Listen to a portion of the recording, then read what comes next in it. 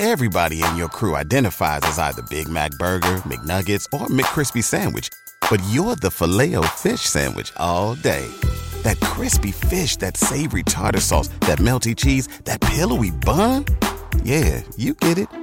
Every time. And if you love the Filet-O-Fish, right now you can catch two of the classics you love for just $6. Limited time only. Price and participation may vary. Cannot be combined with any other offer. Single item at regular price. Ba-da-ba-ba-ba. Dress, The History of Fashion is a production of iHeartRadio.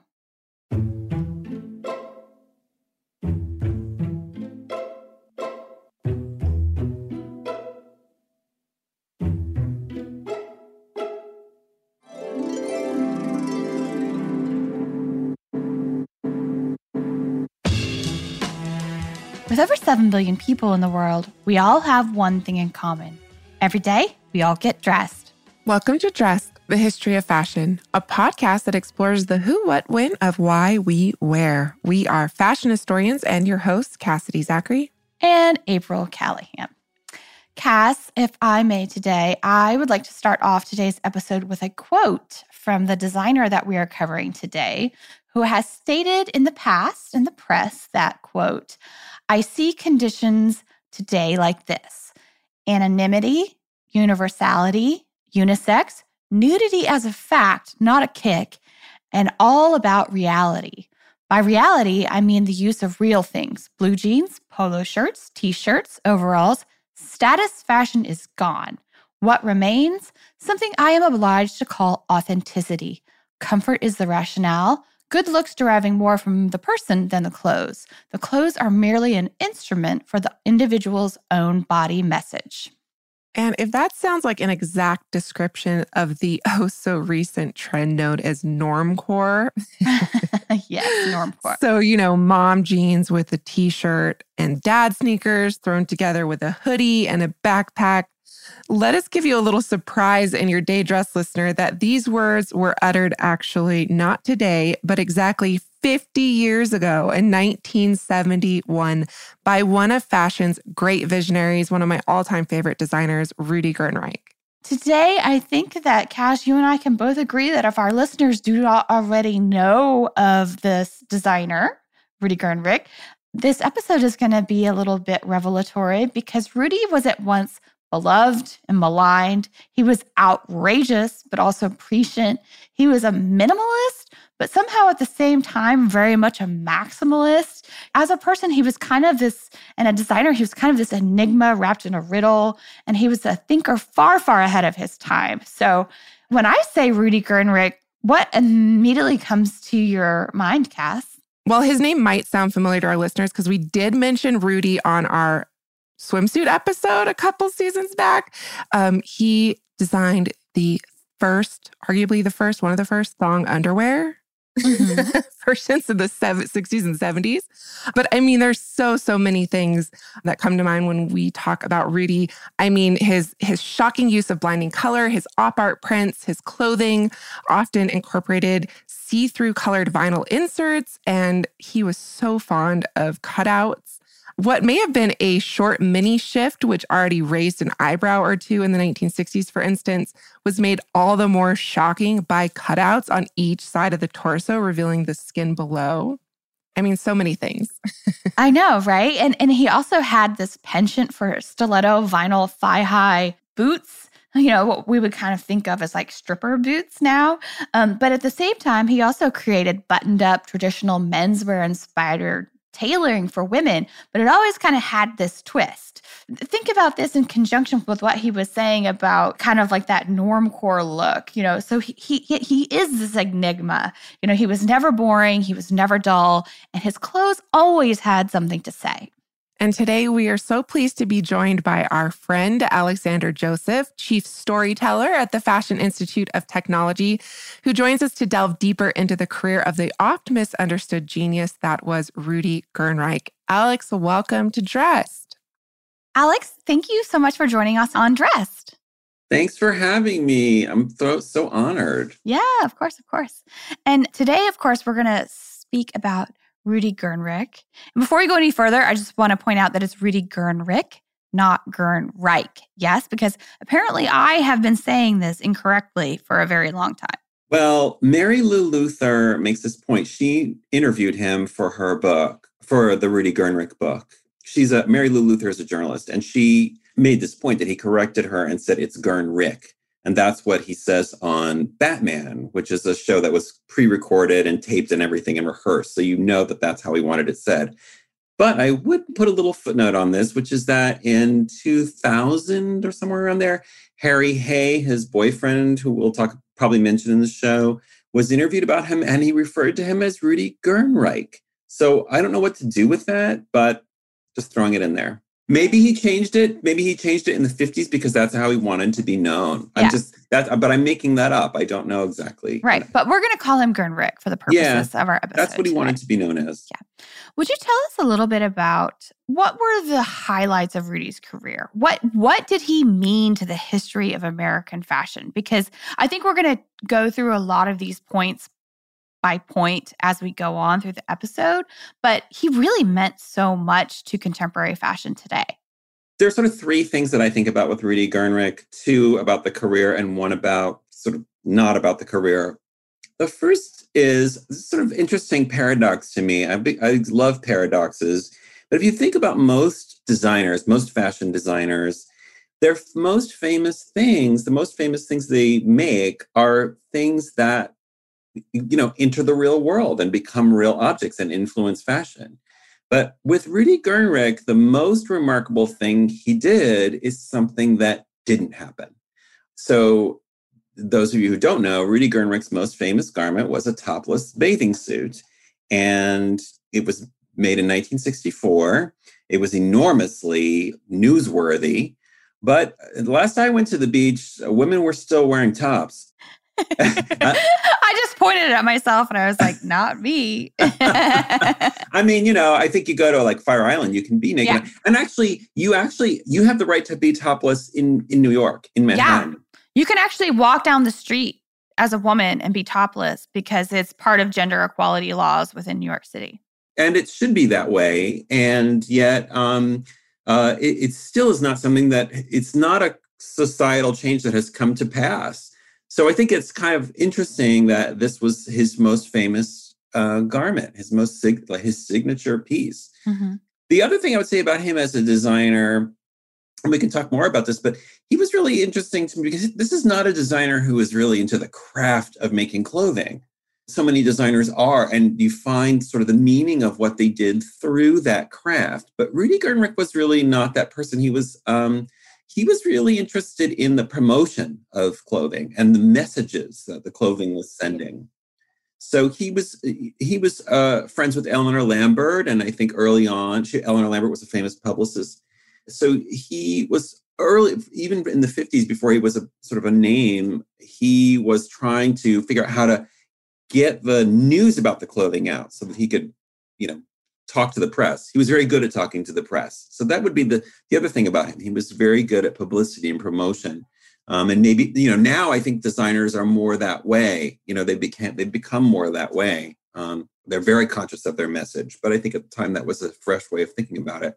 And then the last thing I would just say is that he played this very, very tiny, like almost footnote-ish, but I would say very important role in the gay rights movement in the United States. So we could talk about that, but just to remember that he did have this one moment. I mean, it was just one moment, but it was an important moment in which he said yes to gay rights. Yeah. Later, he said no. And I definitely want to ask you about that here in a second. But before we get to that, just so we can kind of like stay on kind of like a biographical timeline, what can you tell us a little bit about Rudi's early life? And you know so much more about him than I do, but I do know that he had more than a few traumatic experiences kind of like early on in his life. His father committed suicide. Mm-hmm. No one really seems to know why. Rudi was about 8 years old. Rudi was born in 1922 in Vienna, and the mother was in the industry. And the father, I think, also ran a hosiery factory. But the father committed suicide by gunshot on a golf course. These details are provided by a friend who worked in Rudi Gernreich's studio later in the 60s. But no one really seems to know why. But I would just that I think is significant. And of course, it's your father. Your father commits suicide. You're 8 years old. But also, I wonder if, and this is me speculating, there was a strain of melancholy in Gernreich. I didn't speak to anyone. I mean, I emailed with Lane Nielsen, who worked in his studio in the 60s and 70s. But it would be interesting to know if people knew him. And I think you're having another person who knew Gernreich on later this week. Maybe find out, did he have a strain of melancholy? I think he was known for having a stormy personality. Mm-hmm. So, yeah. And also, like, you mentioned the year he was born, and he was in Vienna, and World War II was a brewing. yes. So when he was 16, Nazi Germany annexed Austria.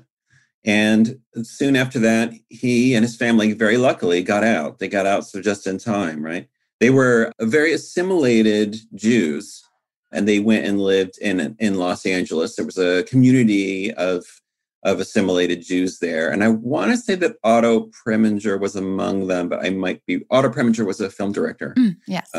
He may have been among them, but certainly there was some connection to the film community, which was a very Jewish community in LA in the late 30s. So they got out. They did get out just in time, but I'm sure this I never saw in print, but I'm going to imagine they had relatives who did not make it out. Yeah. So, well, even just having to flee your country for your life at that point is a traumatic experience, obviously. And there's millions and millions and millions of people around the world that are still going through that type of experience. Yeah, they were refugees. Yeah.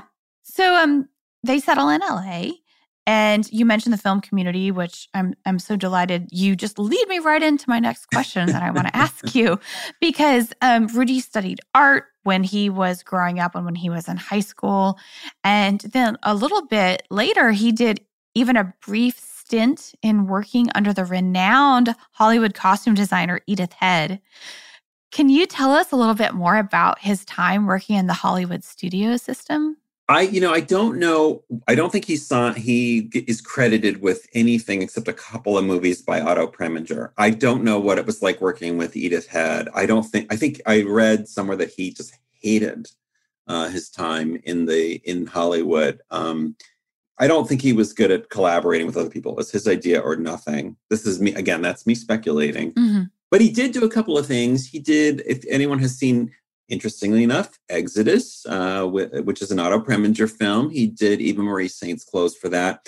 But if you really want to see his clothes in action, you have to watch this dreadful movie that Otto Preminger made called Skidoo. I mean, it's worth seeing. I mean, I think film historians have looked at the film since it got made and said, you know what, this thing is so weird. Everyone's got to see it, even though it's terrible. I mean, it's a musical. It's got Carol Channing. Every actor in the world is in this movie. Groucho Marx, Carol Channing, who was also a private client for Rudi Gernreich, Jackie Gleason. I'm not even going to remember all the people that were in this movie. I mean, mashing all these people up together seems like a strange melange already. Yes.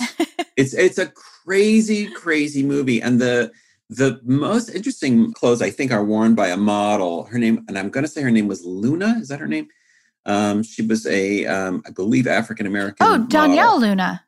Yes. Yeah. Yes. She wears these little capelets and things. Very Rudi Gernreich. So. Oh, interesting. I had no idea that she was doing film. And actually, we do have a planned episode or a mini-sode on her coming up later this season. Cool. So, yeah.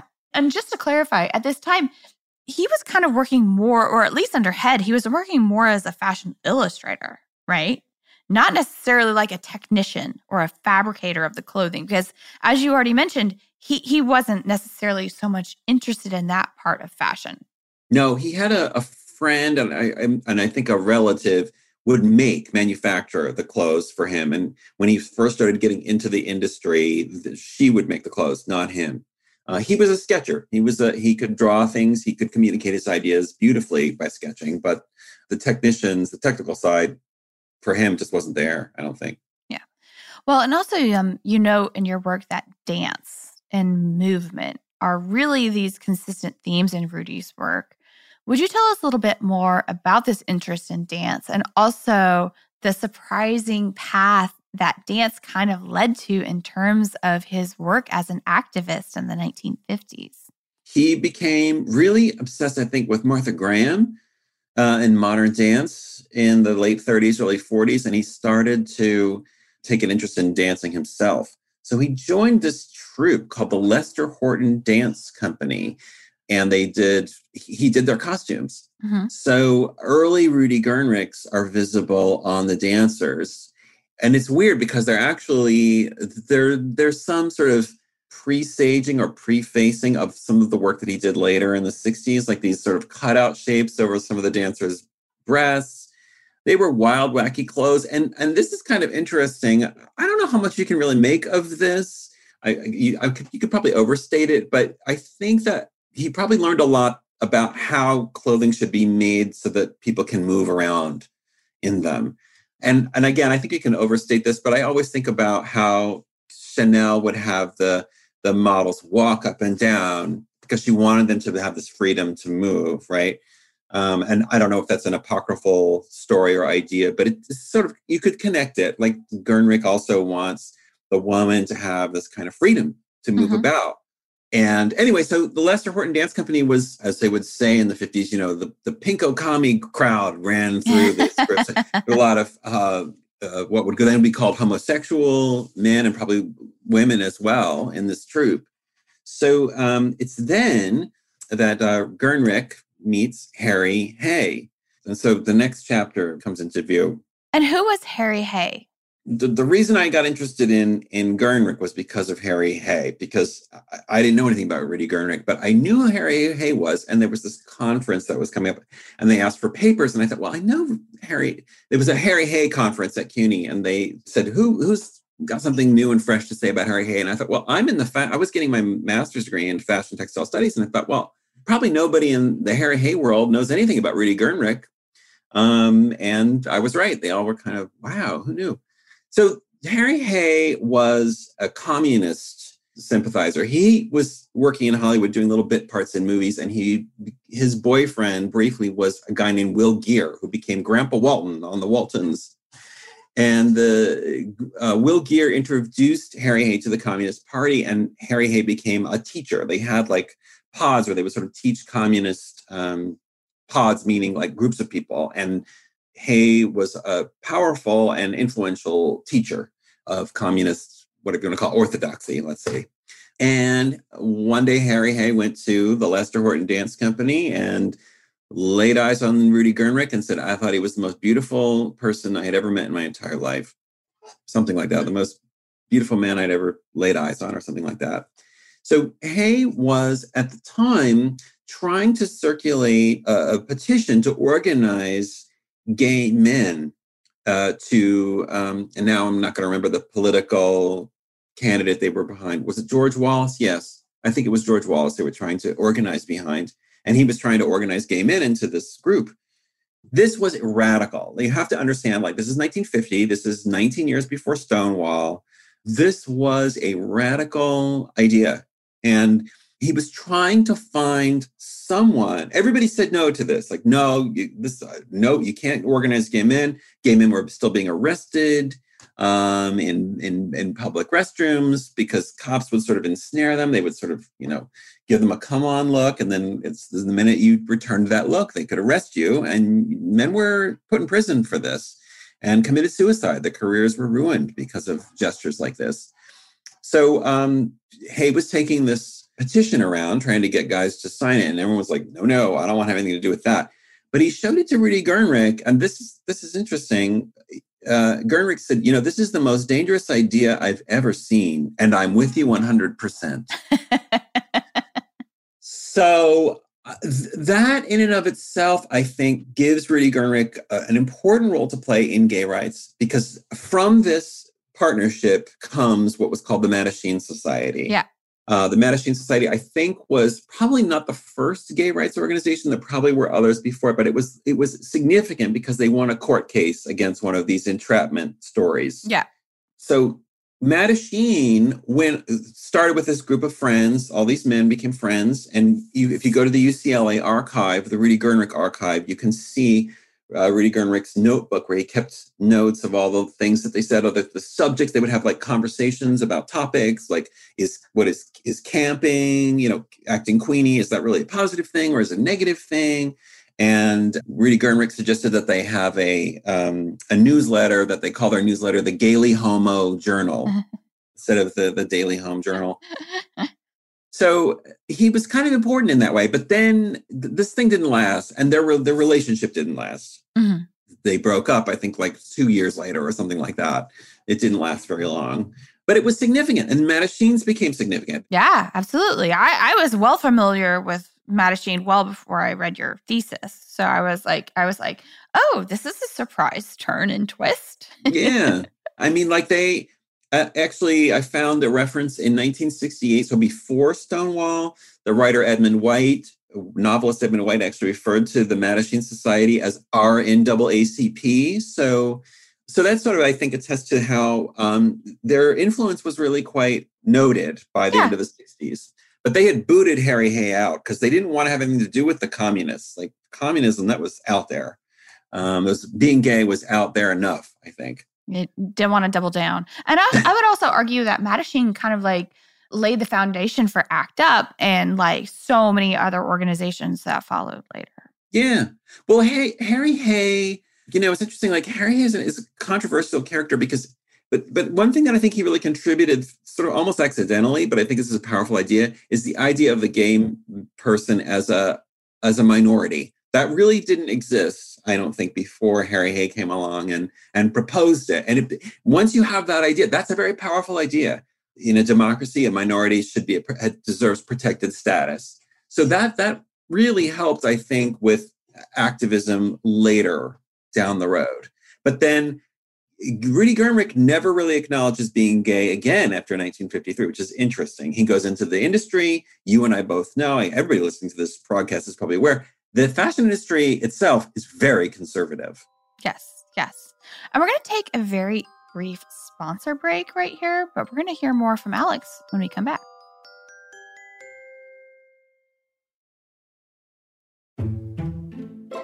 Welcome back, Dress listeners.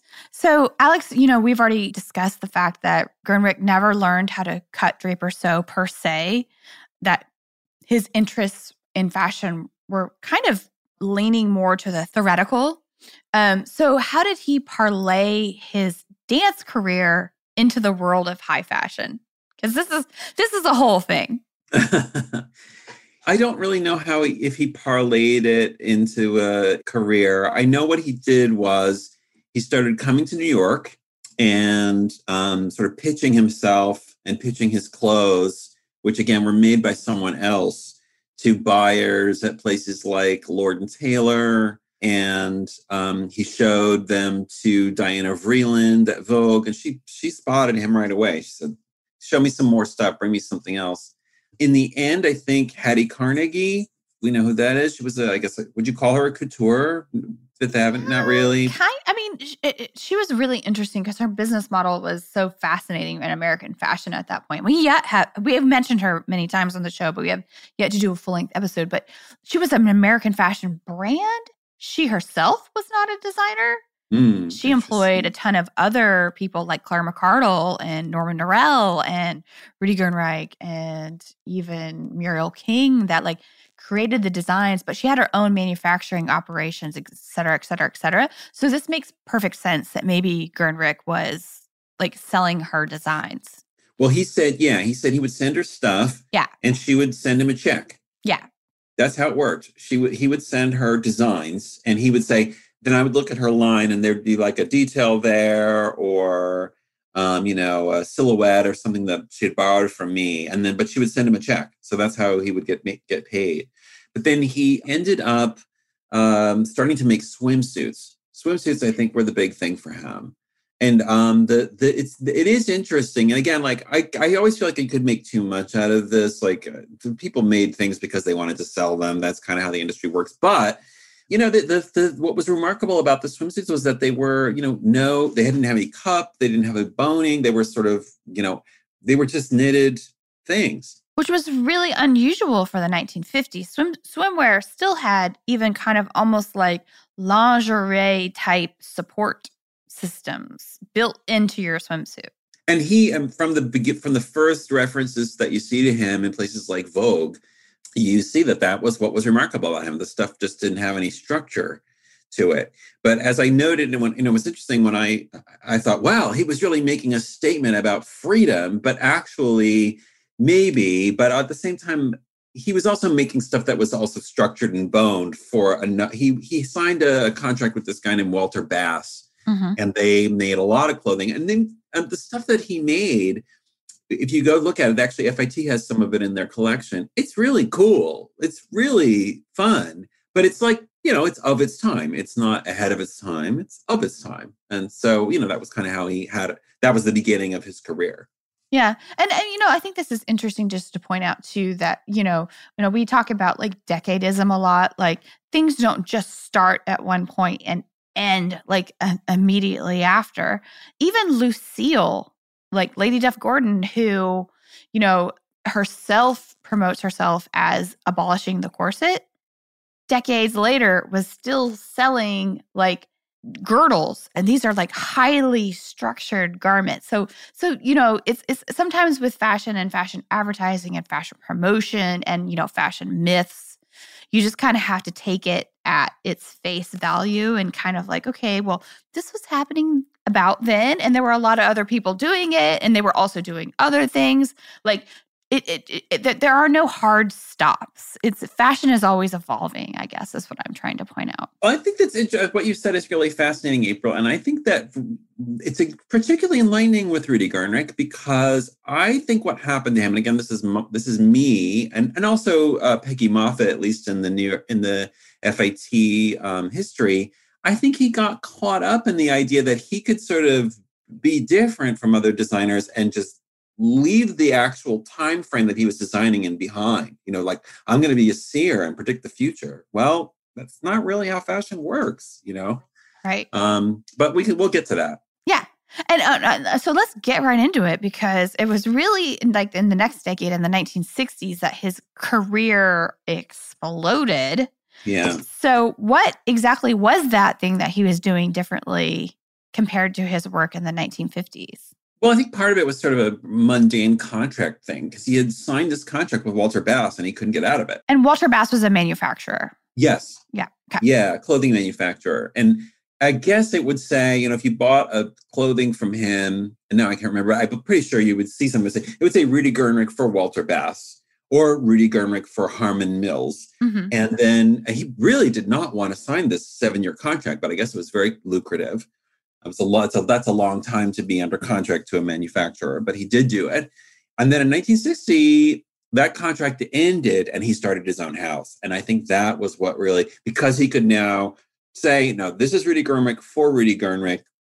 It was all different. And so pretty soon, like immediately, he started winning what are now called CFDA awards, Council of Fashion Designer of America, but at the time were called the Coty Awards. And I don't remember what Coty stood for. Do you? It's a cosmetics company and still is.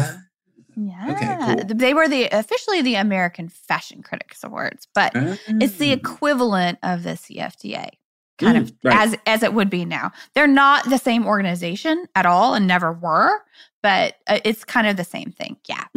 Big awards. It's like the Academy Award for fashion, essentially. Yeah. So, but what was it that he was doing that won him these awards that was so innovative and so fresh and so new on the scene?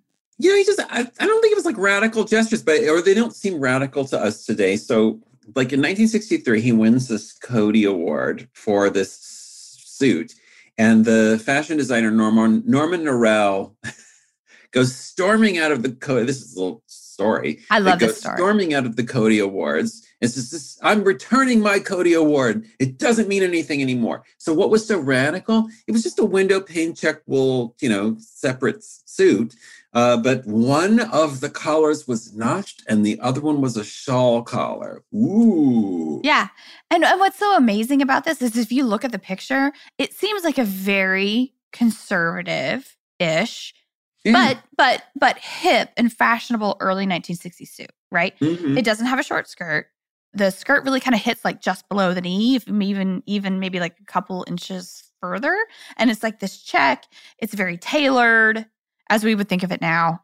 But you don't even notice on first inspection looking at it now that one side of the collar is, that kind of rolled, as you say, shawl collar, and the other one has a check. But this was so offensive to that somebody could potentially be so whimsical or playful in American fashion and wasn't taking itself too seriously was kind of upsetting, obviously, to the old guard.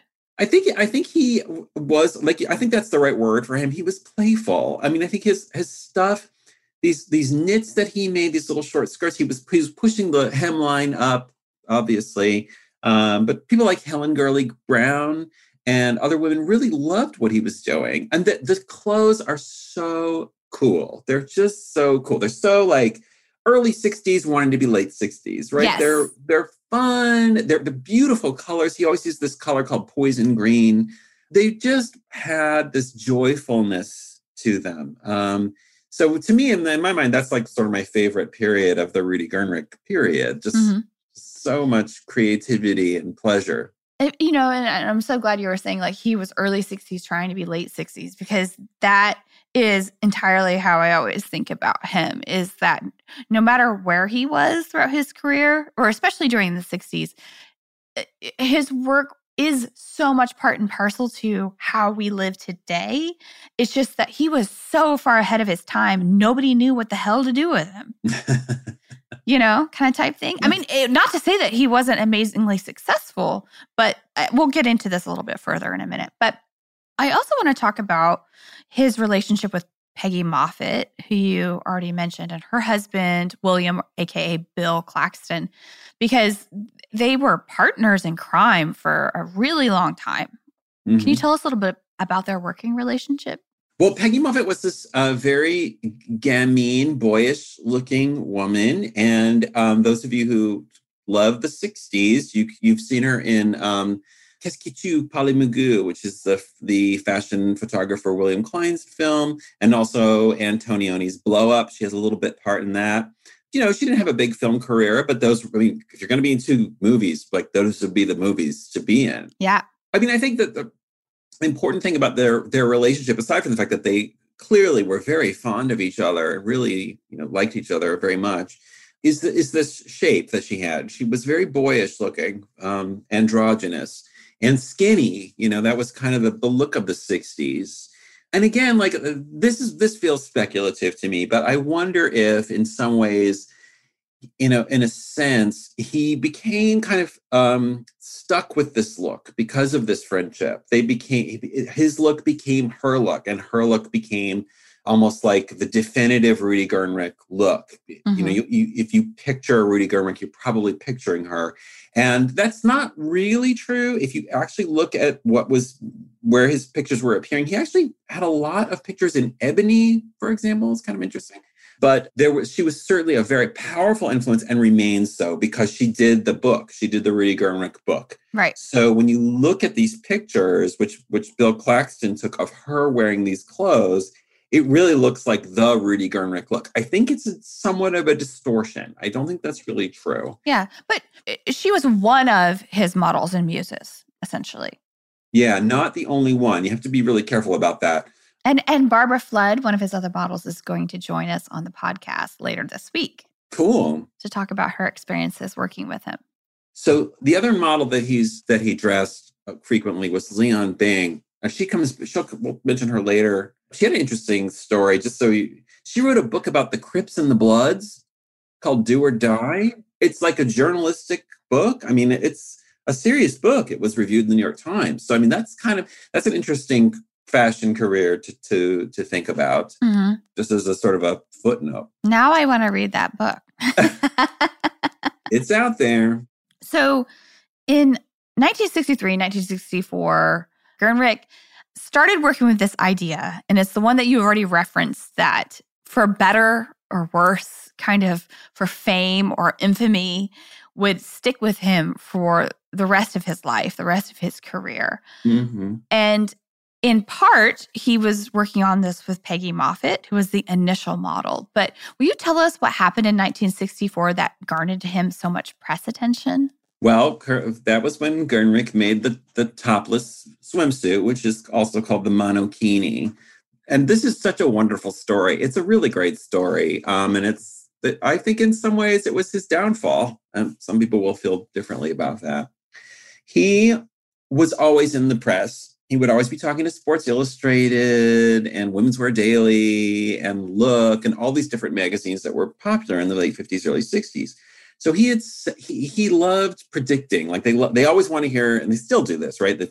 Tell us what the future is going to be for clothing. No one really knows, but they always pretend like they do, and there's money in that. So Gernreich said in 2 different interviews, in the future, very soon, women will soon be walking around with their tops off. They will not have to wear tops at the beach. And so this editor at Look magazine saw this, and she called him up and she said, "You've got to make this swimsuit. You make the swimsuit. We'll take a picture of it." And at first he said, "No, this is interesting." At first he said, "No, I don't want to do that." First of all, he said, it seems like it's a risky move for me. But then he started to get worried that Emilio Pucci, the designer, would make one instead. He was worried that guy was going to get. So again, he's calculating, how do I going to get ahead? Okay, maybe I can do this thing. So again, at first he said to this editor at Look magazine, "No, I don't want to make the suit." And she said, "Oh no, you've got to. I've already got approval from the front office." So that's a little bit of an underhanded dealing. Right. Well, it's like this is why this thing got made. It was this sort of contingency. So this is interesting too. There was a first draft of the suit that didn't look like the monokini. It was very different. I love this so much. I love those pictures. I mean, they're both amazing incarnations of it, but those pictures of Peggy wearing the first monokini, I'm just like, sign me up. Where do I buy one? How do I get it? It was more of like a sarong type of thing, and it just kind of went under the bust. Mm-hmm. But this is interesting. The editor of Look said, no, redo it again. I see it needs to be this like an exclamation point, really simple. So that's what he ended up doing. It's sort of like this basic Mayo swimsuit, comes up to the waist, and then there's this tie that goes around the neck. Very simple, basic thing. They took a bunch of pictures of it, and actually they took it to Diana Vreeland at Vogue, and he said, no, we're just doing this for editorial. She said, no, if you've got a picture of that thing, it's a real thing, and you have to make it. So they did. I think even didn't she, and you tell me because you're the Gernreich expert, not me, but I've heard stories where she actually he said no, and then she kind of went around his back, called a manufacturer, and then the manufacturer called him and said, "Hey, we're going to make your swimsuit." And he's like, "What the hell are you talking about?" They're like, "Diana Vreeland told us that we were going to manufacture this swimsuit for you." Wow. I haven't heard that story, but I sort of believe it. Again, I think of this as a story, like in the end, what the story that was told was that, Rudi Gernreich was a futurist with a vision, but in truth, it was this kind of like a series of accidents that kind of made this thing come about. I think that's a better way to think about it. But what ended up happening for Look magazine, when they finally ran this picture, the model was standing there with her back to the camera, and she had her arms up like it was a gesture of freedom. But like she had her back to the camera. It really seemed like a very compromised picture. Like she needed to have the cojones to actually run a picture of someone bare-chested. Yeah. So the whole point of it was that it was topless, but Look wouldn't run the front. They wouldn't show her breasts, basically, is what you're saying. Right. Gernreich told Mary Lou Luther that this woman was standing on the side of a volcano and that she was a prostitute. But I think this is not true. Lane Nielsen said that was not true. It was just a model. Anyway, so Bill Claxton started taking pictures of Peggy wearing the suit. And the first image of her wearing it with her breasts exposed actually ran in Women's Wear Daily. Mm-hmm. And this thing was picking up steam. More and more people were starting to hear about it. It was becoming a story. And then now I'm going to say, was it Time or was it, I want to say, maybe it was Life. It was Life. It was Life. But yeah. She had her breasts covered. I mean, you could see the shape of the suit, but she was covering her breasts. This thing was the news, the fashion news story of 1964 and probably the 60s. I mean, there was just nothing more. There were 20,000 articles that appeared about this suit. I mean, some Russian paper referred to it as the product of a decadent money bag society, and women were actually arrested wearing it. Why you would be arrested wearing it, I don't know. But I mean, it's interesting.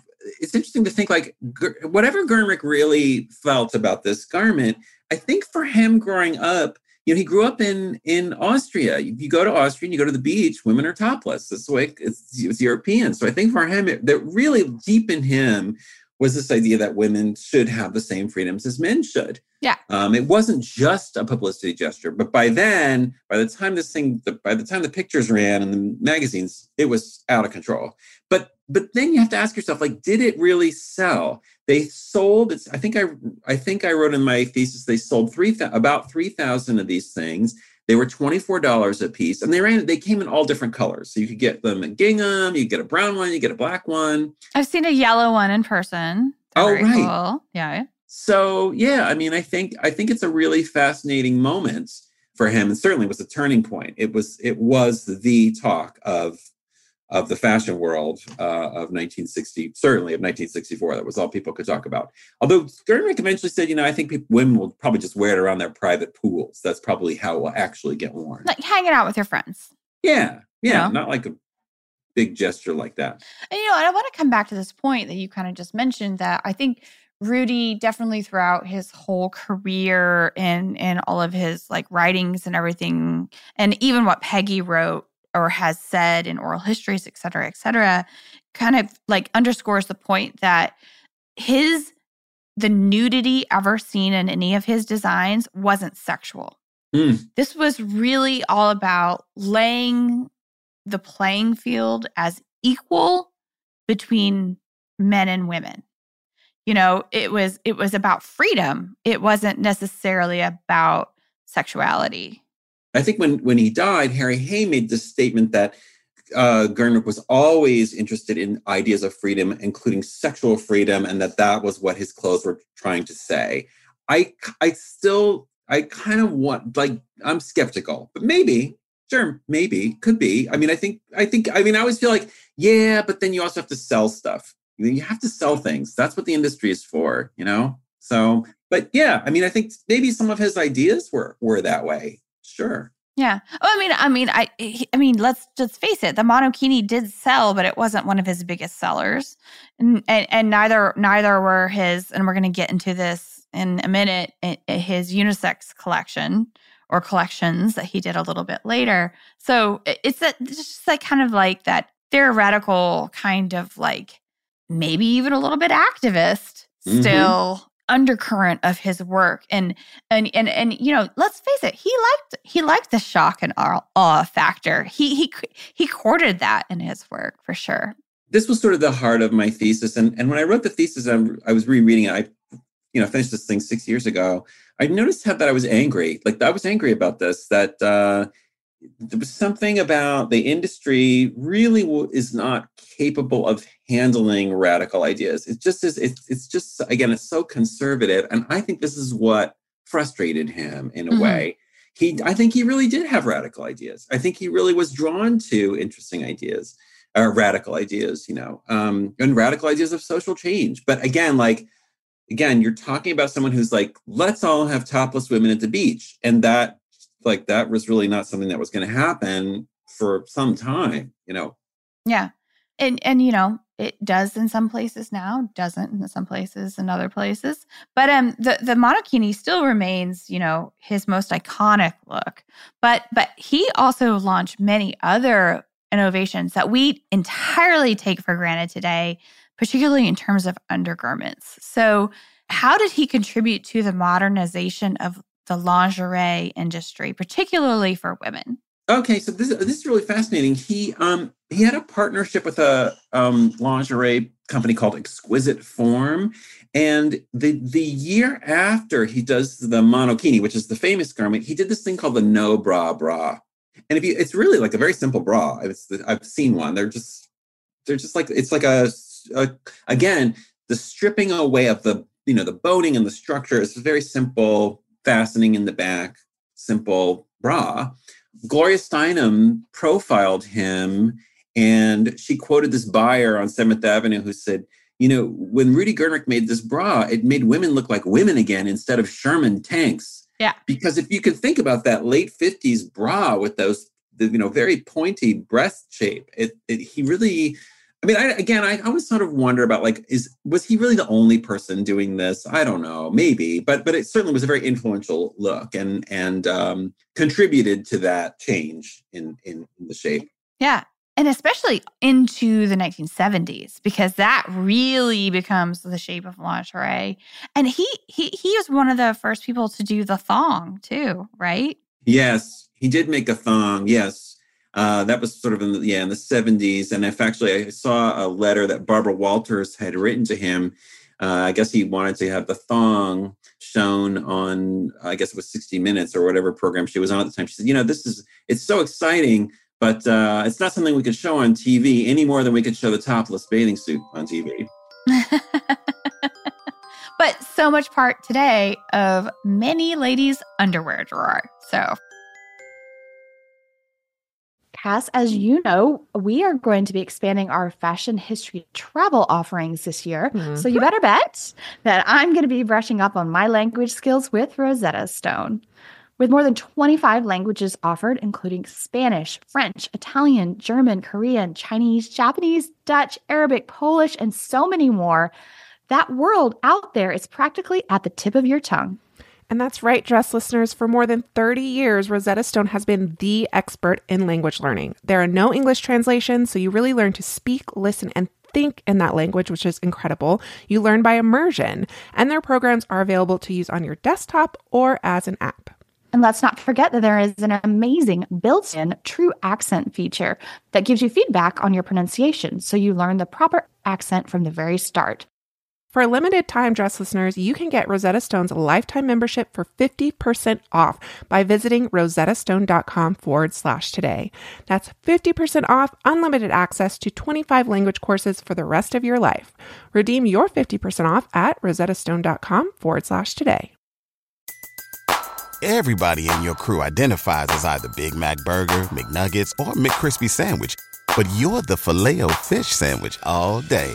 That crispy fish, that savory tartar sauce, that melty cheese, that pillowy bun. Yeah, you get it. Every time. And if you love the Filet-O-Fish, right now you can catch two of the classics you love for just $6. Limited time only. Price and participation may vary. Cannot be combined with any other offer. Single item at regular price. Ba-da-ba-ba-ba. one of my other very favorite of his innovations was his use of text on garments. And of course, we have seen text before this as a monogram or an element of personalization. But what I'm referring to here is his really early use as text as an all-out graphic print all over the clothing. Would you tell us a little bit about his use of text and also some of the other prints that he used for his total look ensembles? Because the total look ensembles to me are the epitome, like the essence, of Rudi Gernreich.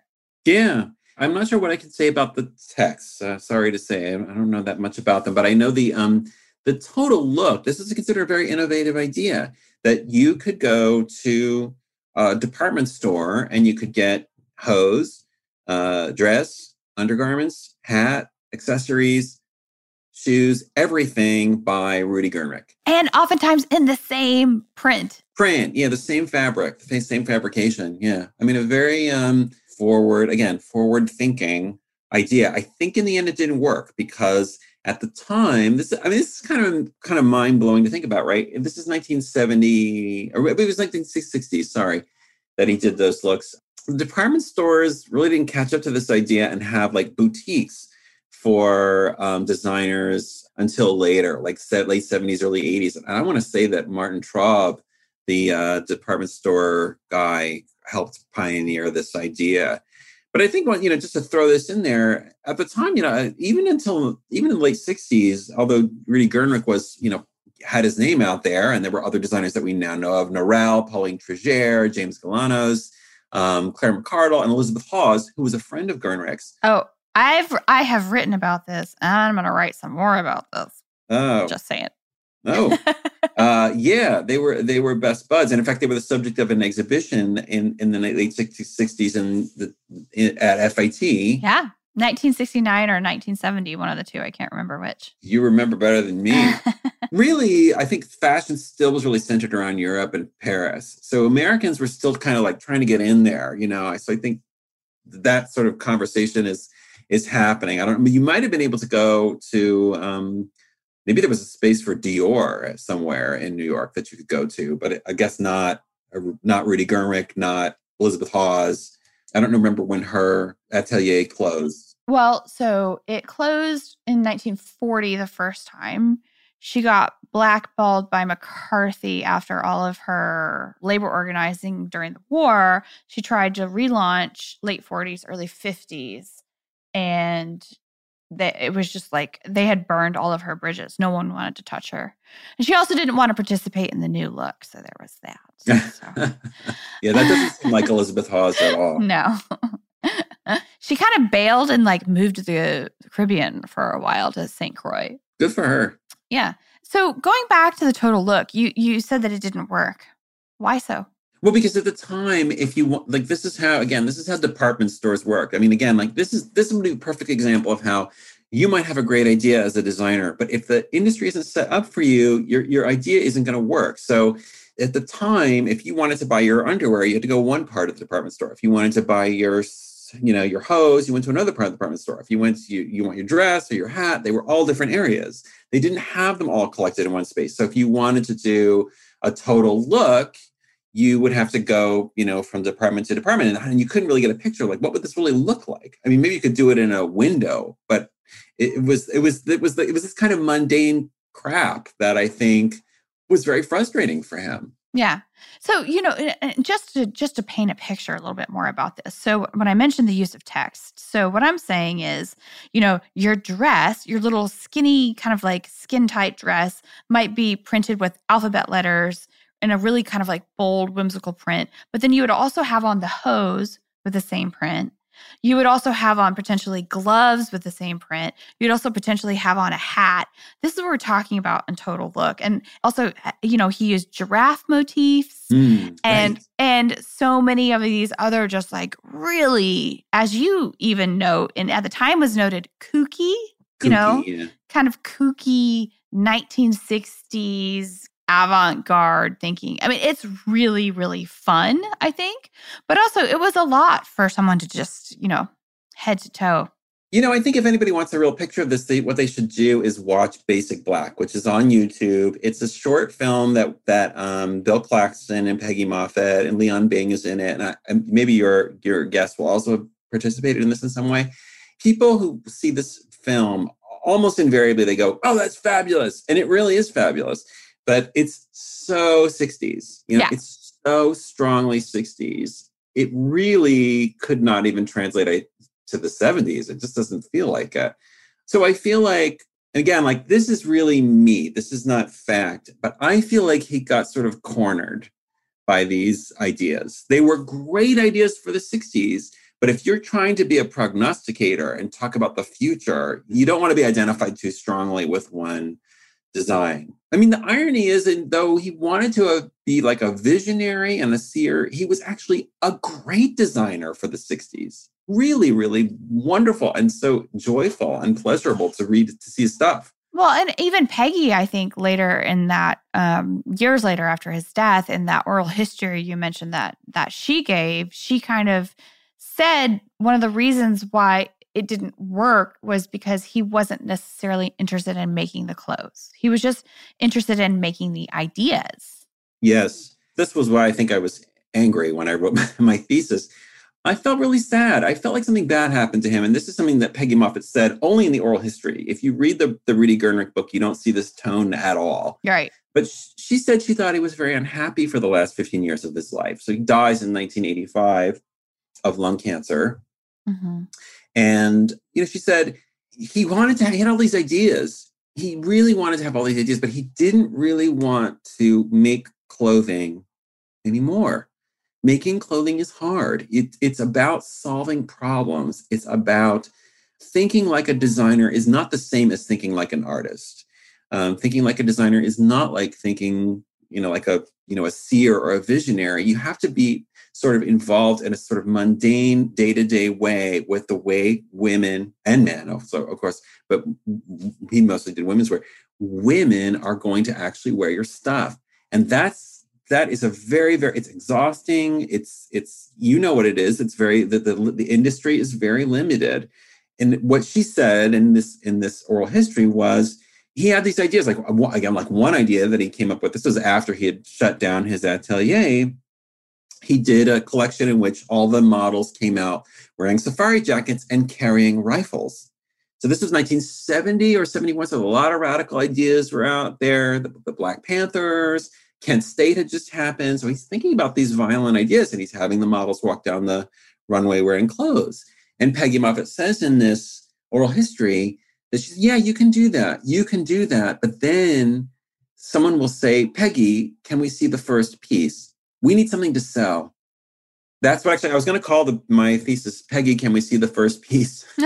But I was convinced not to because it wouldn't scan well. But I mean, I think that's a really key idea with Gernreich. Well, and also too, I can't remember if it was you or maybe somebody else writing on Gernreich that pointed out that once you take the gun away, it's still a safari jacket. It's still just a jacket.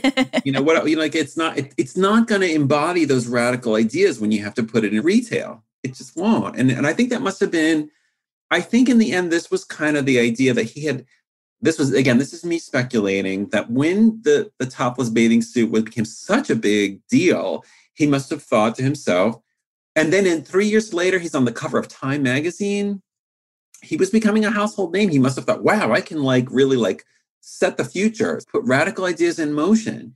But in truth, he couldn't really do that. He was just one person, and he still was expected to make stuff that people could sell.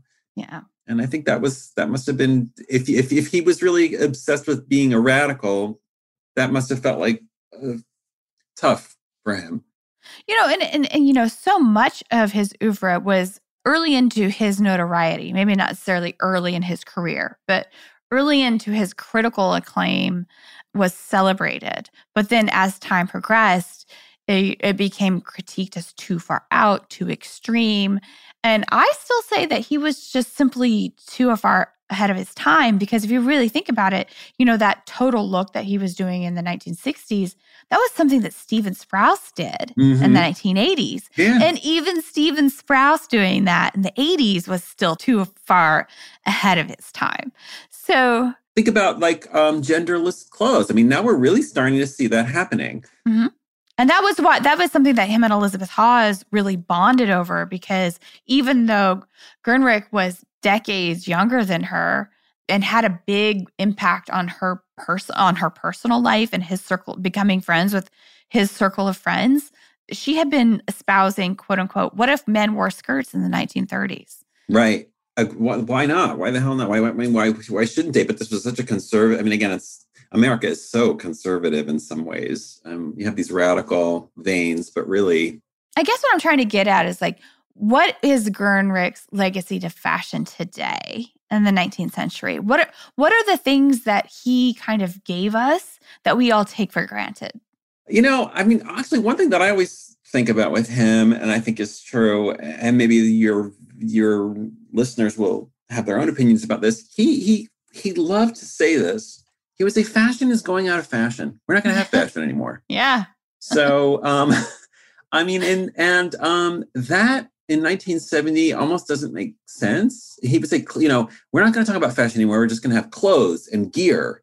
But in a way, that's sort of come true, because I think if you look at how people are dressing now and how they dressed 20 years ago, I mean, is there really a huge difference? I mean, is fashion trend even something that can be applied to people in the same way? I don't think so. I think now we've come to a place where you can sort of wear whatever you want. Yeah.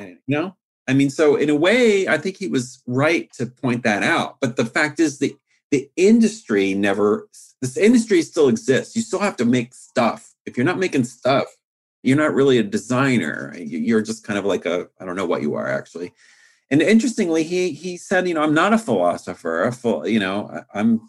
I'm a designer. But it seemed like he kind of the categories were confused in a way in his mind. He did, you know this, right? He did this at some party or something. He sent out these two naked models, totally shaved, totally naked. That was his statement, nakedness. And people were like, what? Like, they couldn't understand that at all. So, but, it's just kind of sad to think, by 1973, he really nobody was looking at him and saying, what's the future of clothing, Rudi? I mean, he was proposing things, but I think that he was not really taken very seriously at all by the industry. And I don't know if we've said this in the podcast yet, like within a year of the Time magazine cover, he shuttered his own atelier. Mm-hmm. He had these partnerships with a knitting mill. And so there were still some knitted pieces that were coming out, but he really wasn't crafting clothing at all anymore after 1967. And surprisingly, transitions into the gourmet soup industry. Oh, yes. And furniture. He did a line of furniture. I don't think I ever saw any of these. I don't know if it was just a prototype kind of thing, but yeah, he did a book of his mother's soup recipes, and who knows? Doing other creative aspects. I think he got beat down. Yeah. I think he got beat down by trying to talk about what his vision of the future was. And there were little, really exciting little bursts of energy when, his ideas took off or were accepted or were even derided. But overall, I think he just, like you kind of have implied and Peggy has said, he lost steam because he was probably more of an artist thinker than he was really a fashion designer. Or maybe he was confused about what he wanted to be. You know what I mean? I mean, but that's so interesting because, to me, the clothes are so beautiful. They're really great. He had such an eye. He really got color. His colors. I think Michael Kors has acknowledged some of his color choices and stuff. Oh my gosh! Agent Provocateur has ripped off all of his swimsuits. Oh, really? Line for line. Fascinating. I'll send you photos. It's kind of amazing. I even have a photo of Kate Moss wearing a monokini that was taken by paparazzi, and I'm pretty sure it was not a vintage monokini. I'm pretty sure it was somebody remaking it. Comme des Garçons briefly did they reissued some of his stuff, and I think Peggy Moffat was credited with designing them. I don't know quite what that means, but they were his designs. Maybe she oversaw them or something.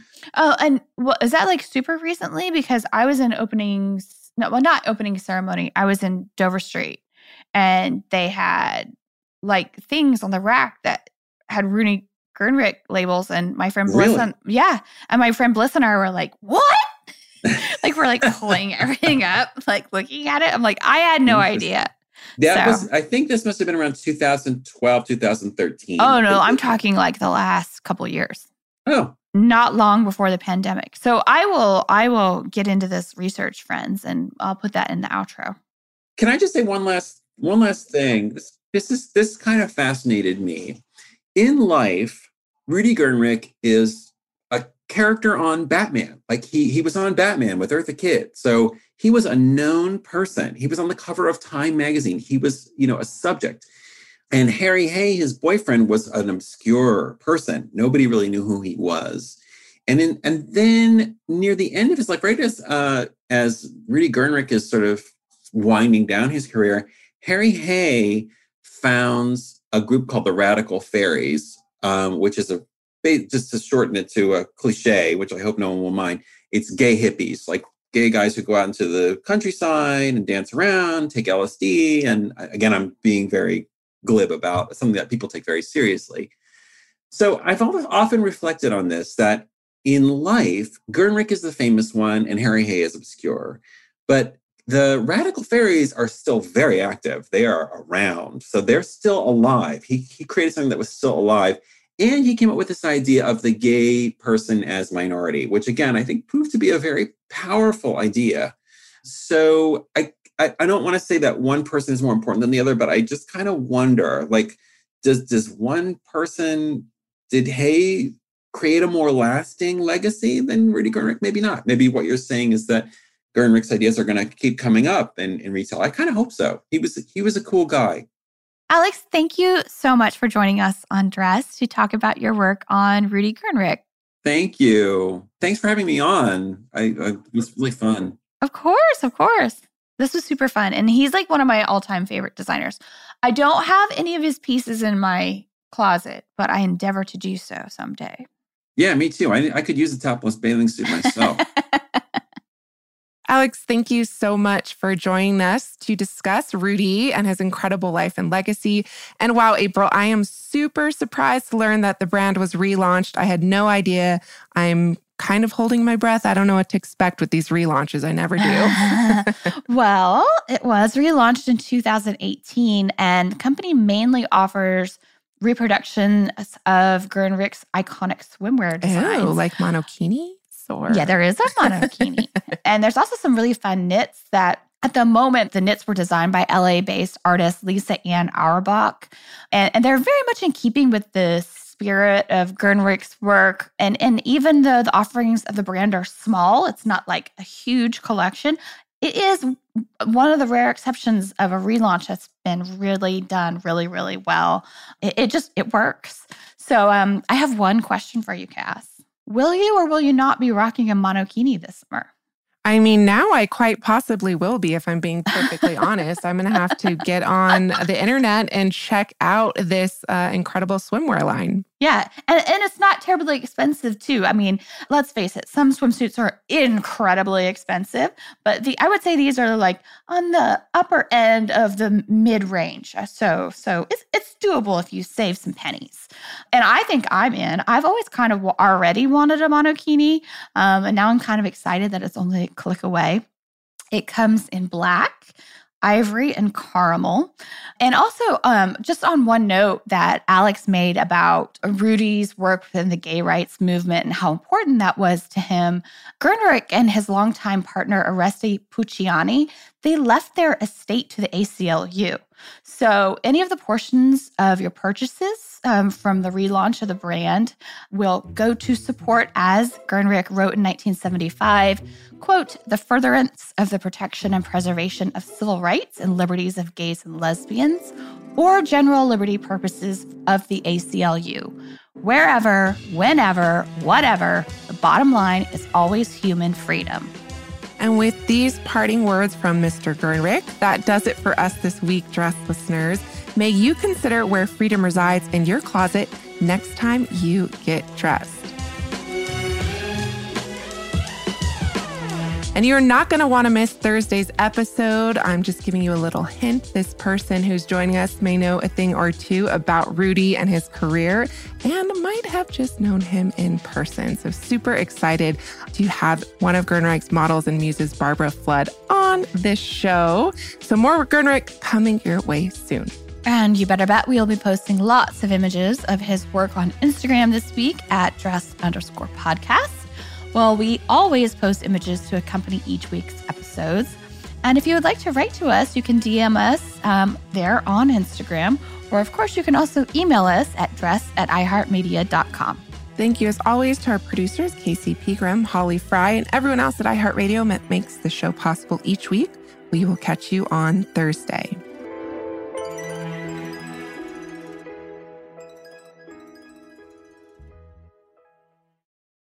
Dress, the History of Fashion is a production of iHeartRadio. For more podcasts from iHeartRadio, visit the iHeartRadio app, Apple Podcasts, or wherever else you listen to your favorite shows.